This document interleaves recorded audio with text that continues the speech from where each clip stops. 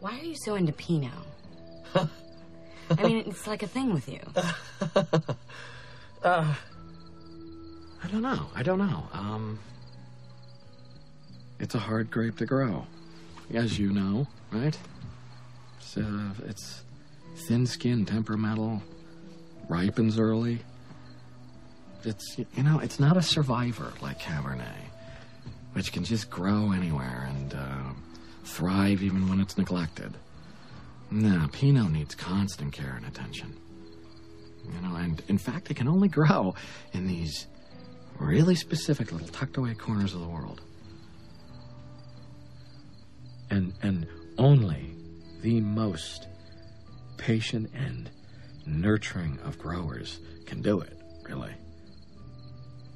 Only somebody who really takes the time to understand Pinot's potential can then coax it into its fullest expression.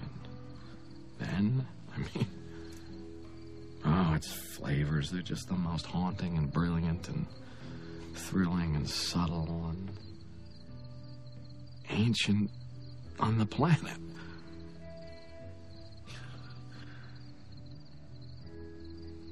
Now, Cabernets can be powerful and exalting too, but they seem prosaic to me for some reason. By comparison, I don't know.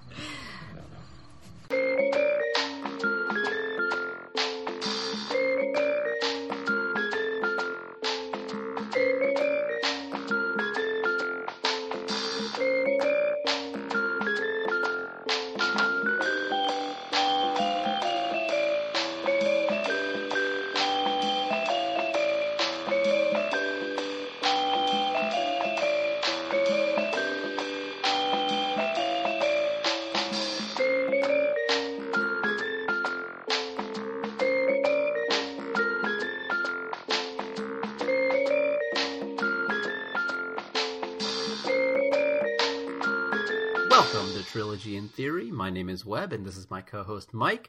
Our trilogy continues with a film that I've been badgering Mike about for some time now. It's Sideways, one of my favorite films of all time.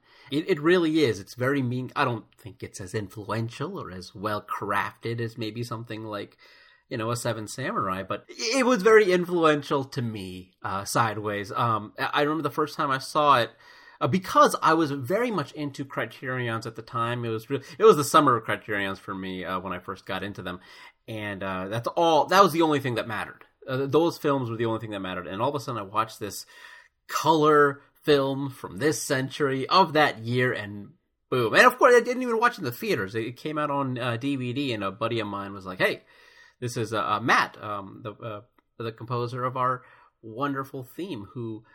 Told me, I think you'll like this, and sure enough, it hit me in a big way. What about you? What was your first experience with Sideways? Did you get to see it in theaters? Am I going to be jealous? I did not. I did not. I avoided it. I don't think that I was particularly that high on Election as a teenager when it came out. I think I enjoyed it, but it wasn't. Alexander Payne was not someone that whatever he did next, I have to see it, and certainly not something about two middle-aged men taking an excursion before lifetime commitments, at least for one of them, and Thomas Hayden Church's character, to wine country for middle-aged white dude adventures. Because this came out when I was 21 years old, and so I was just, both hands up, not for me. I wasn't judging, but I felt like, no, this is just, I know nothing about wine. What am I going to get out of this? And so I think I caught up with it probably within a year of its release, somewhere around video, where, I'd seen the acclaim and it won Best Adapted Screenplay. Virginia Madsen had been nominated. Thomas Hayden Church, though curiously not Paul Giamatti. Yeah. A nomination for Sideways. Right. I think he got a, what do they call it? One of those makeup honorary nominations for Cinderella Man maybe the next year. I think that was kind of his we fucked up. I've never seen that. Me neither. That's also me making a judgment against old timey boxing, I guess, where I'm like, not for me. I'm too hip for that. I have a distinct memory of watching Sideways on video. I think, I don't want to say it was a blind buy because I just mentioned all the acclaim, but it was one of those like, maybe it's on sale at Target and I'm like, all right, you got me, Payne. I guess I'll get around to watching your little wine movie. And I was watching it alone, eating a frozen pizza. Which I felt like put me as far away as possible from these two characters. And I have that distinct memory because I thought, well, this is absurd. And I'm like really into this movie. But clearly I'm not one of these guys.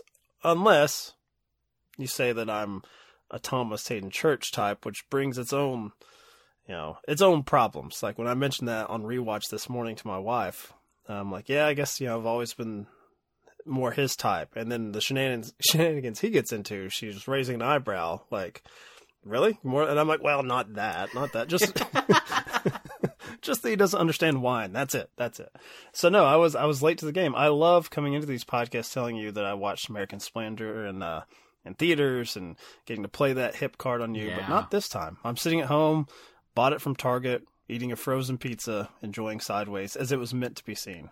Did you, I assume that you love it because that's the only opinion that I can handle right now. This is my favorite film of 2004. Right. Like, whenever Twitter did one of those a few years ago, like what's your favorite movie from like every year of your birth? That's my only memory because it's hard for me as we get older to be like, what was my favorite movie of 1996? Well, I don't know. Like, yeah. But this is the one that stuck out. And it's so rewatchable. I watch it probably at least once a year. I go back to it. Because I watched it when I was kind of in my lowest emotional point during college, and so obviously the Miles character and Paul Giamatti's performance just absolutely it dug its heels. This is so funny. I'm saying I'm nothing like these old fogies, and you're saying as a college student, that you aligned with Paul Giamatti. That's strange and sad. I don't know, Webb. I guess it's strange and sad at the time, but in retrospect, I don't know, it just made a lot of sense. And so I was extremely worried when I rewatched this recently. I was worried that I wasn't going to be able to connect to it because I'm so far removed from that individual. I mean, granted, we all get into those moods where we go right back to a specific time in our youth, but I was worried because I wasn't going to be able to connect to Miles anymore. I'm in such a different place in my life. Happily married, yes. Child, successful podcast. Exactly. The #1 movie podcast on the internet currently. Certainly. The #1 discussion podcast, really, if you want to. And I wish they could have seen your face when you said that. But you know what? It took me right back to that place, but not in a bad way. And the film absolutely stands on its own, despite the fact that I can no longer connect to it on that level, but I still empathize to such a degree that it's still very personal to me. And boy, Virginia Madsen's performance, I think even more so than Paul Giamatti at this point in my life, is the one that sticks out so much to me.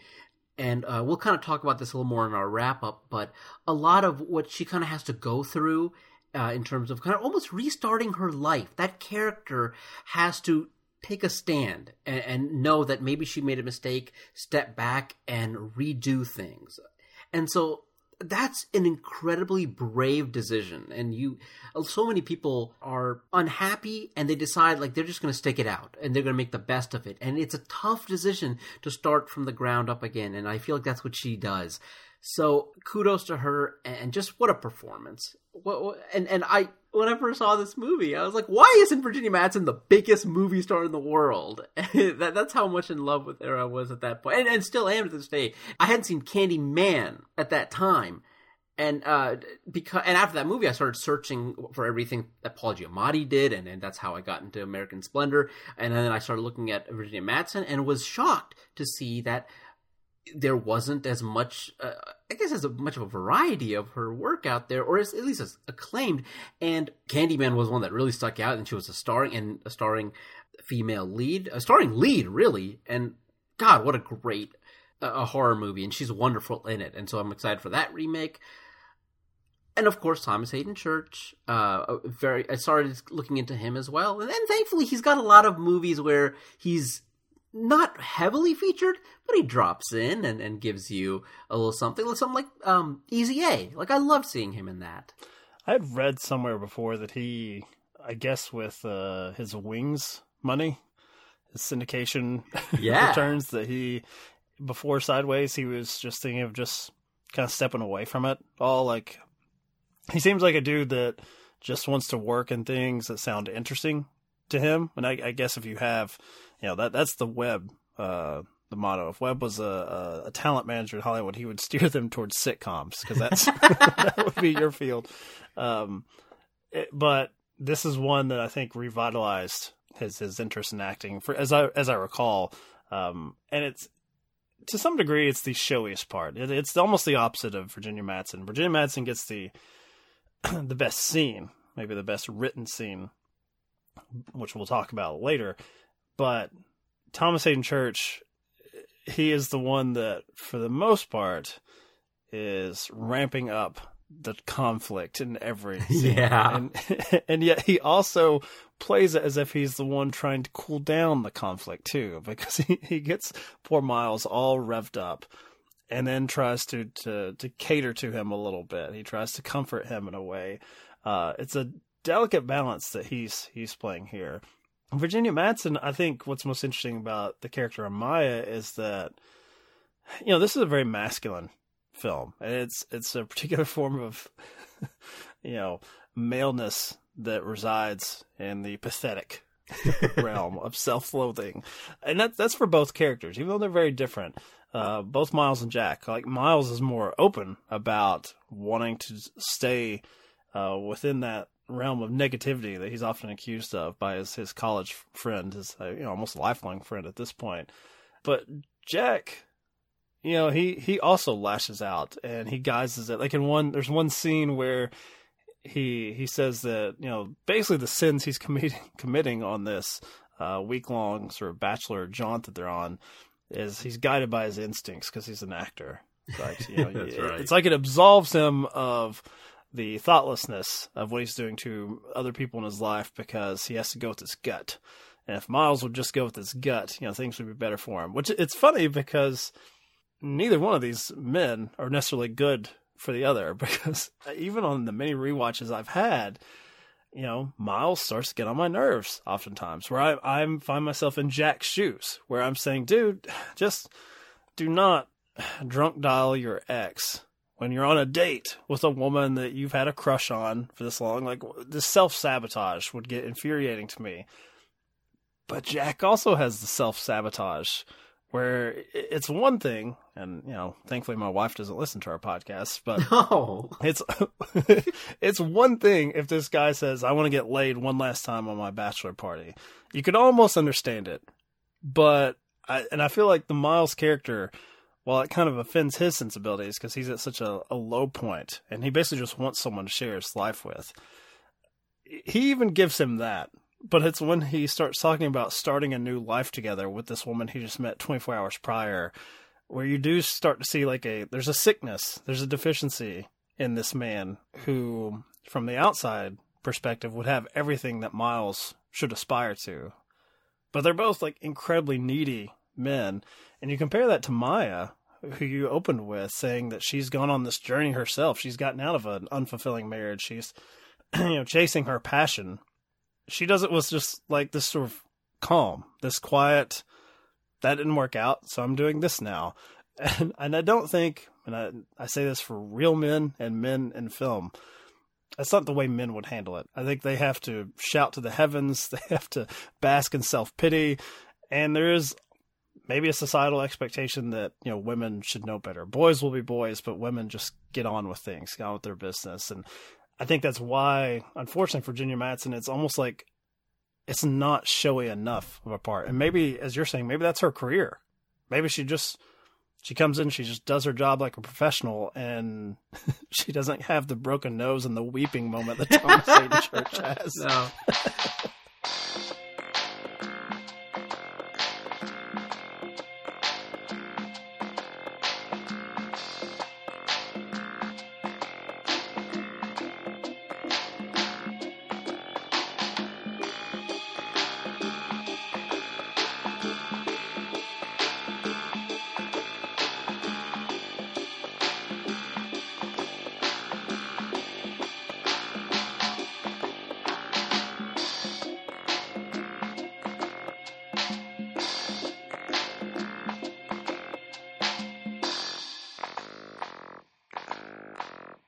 it speaks to me very, very loudly when he has that moment in the bar where he's like, listen, I think we can make a life out here. I can, buy a winery essentially, and you can run it, and I'll do this bar.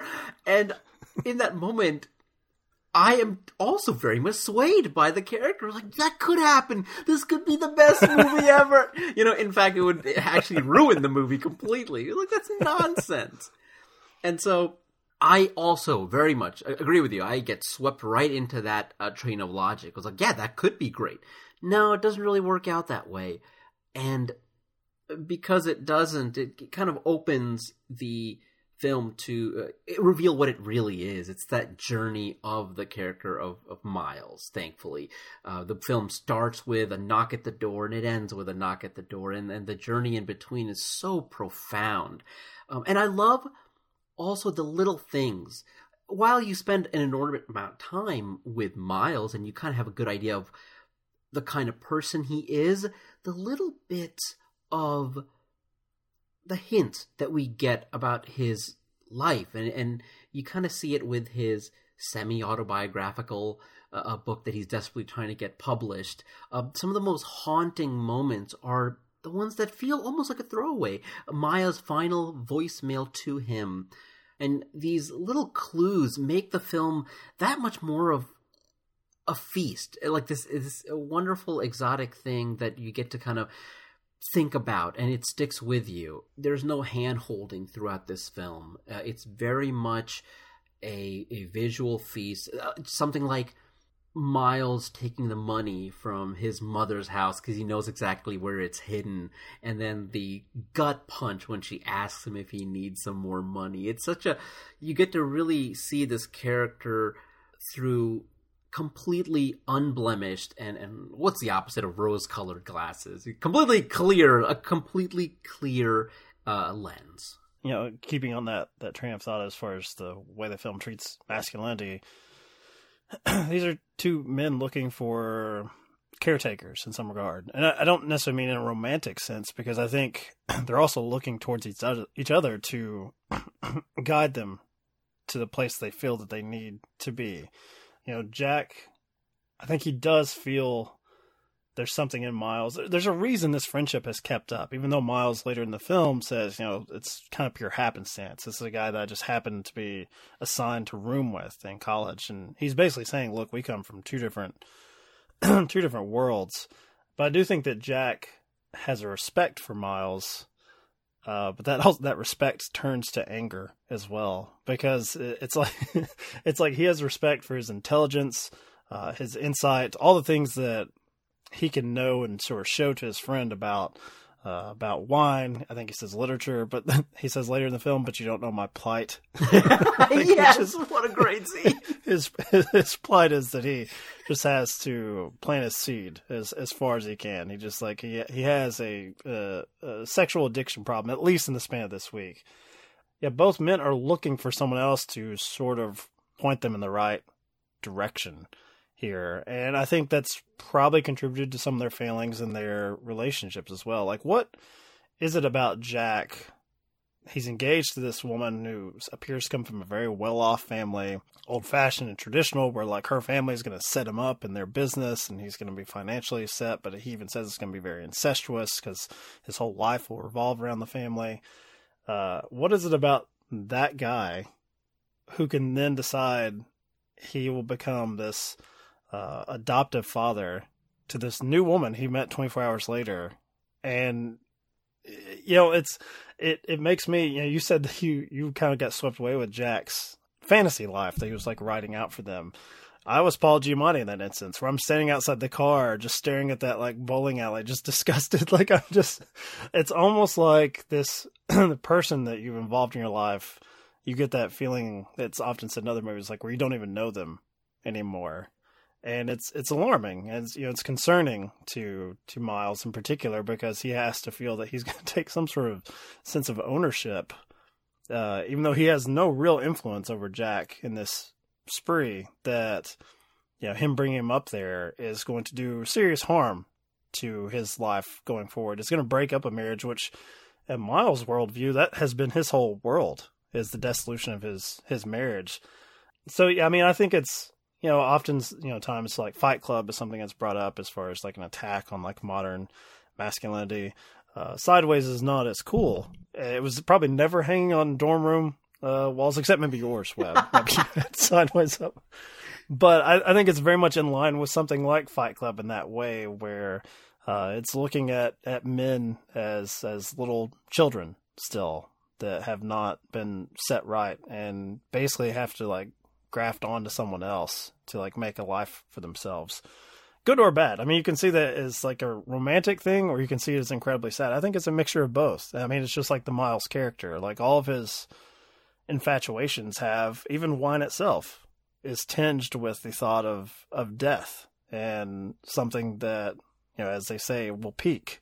This will have the appropriate time period, but then it's over. And I think for him, he's thinking that his life has already peaked in some way, and that he'll never get back there. It's just a slow descent at this point. And that's a great thing that you hit upon. I think the phrasing is the slow, inevitable decline. And what a heartbreaking moment in the restaurant, the fast food restaurant. It really, another thing that hit me like a ton of bricks. And I think about, and I mentioned this movie a lot. In the Mood for Love, A Seventh Seal, Passion of Joan of Arc, these films that like affected me emotionally, and then Sideways is right up there with the greats, and that's one of those sequences that really hurt. And a lot of it is also... You don't like to drink your bottle of 61 with onion rings and a cheeseburger? Right? No? I think frozen pizza is probably more my speed. I think that's the way to go. See, I had a total misread of the ending. I thought it was a celebration. I thought it was like him winning the Super Bowl. One of the things that accentuates that scene, and really all of the major ones throughout this film, is the score by Rolf Kent, which is so good. To this day, every road trip I ever take, I am starting my road trip with that soundtrack. I also mentioned a couple weeks ago where you have casting decisions that really are just home runs, such as the one in About Time, where you've got the clerk at the bakery or the shop that our main character goes to. In this one, you've got quite a few of them. But most of all, I think the MVP is Gary, the bartender. Absolutely love him. It feels like they didn't even hire somebody, and he works right there. I think Ginny, the Stephanie's mother, also wonderful. She has a couple different moments in that bowling scene that I absolutely adore. So just every little bit of this film. She, as Miles is just doing this sort of perfunctory, nice to meet you, being polite. She's like, it was really nice talking to you. You get the impression that she just, she grabbed on to Paul Giamatti's ear and did not let go with Oliver, which I don't know. I mean, you as a young college Webb, you saw something of Miles. From my perspective, he wouldn't necessarily be someone that looks like he's that engaged with hearing people's life stories, but I don't know. Maybe in that instance, he stepped up for his friend Jack. Right before that moment, you've got the Ginny character looking over at Thomas Hayden Church playing with her granddaughter, and she does this little thing. She bites her like lower lip in just like a moment of like, this could be it. This might be our future. And just little things like that where these almost throwaway characters like bring so much life to this entire world. Even the film's ending isn't really a happy ending. It's the ending that is the most organic. I don't need to see him have a relationship with Maya. I think it is a happy ending. I think him getting off the couch, making that drive on his own, no one else pushing him. I think that's enough. I'm glad, she doesn't open the door and they don't start making out. No. It's just him making the attempt that's enough for me. And he's not wearing a blue shirt. He's wearing a bright orange. It's everything that... color in your life, Miles. Yeah, exactly. No, yeah, maybe you're right. Maybe it is a happy ending. I do like it. I like it a lot.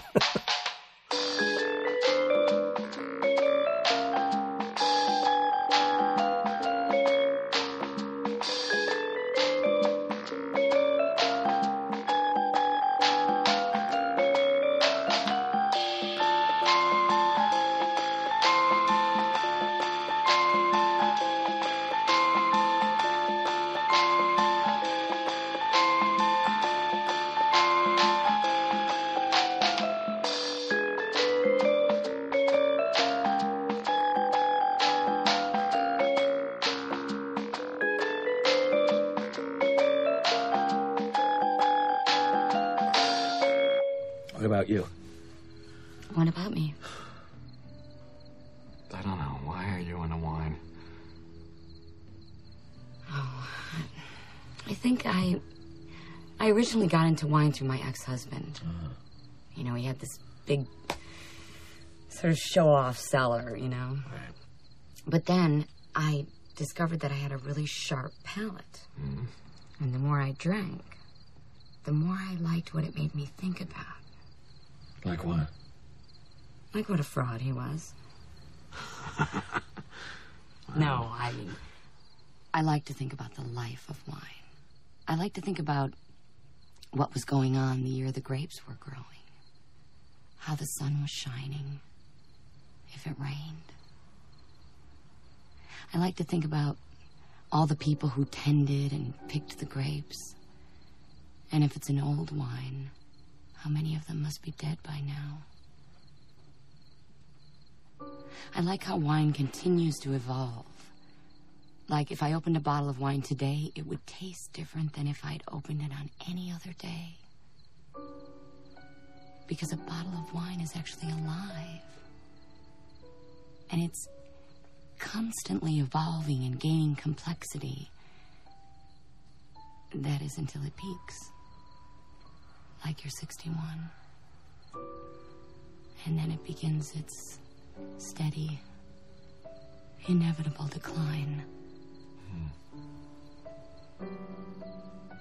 And it tastes so fucking good.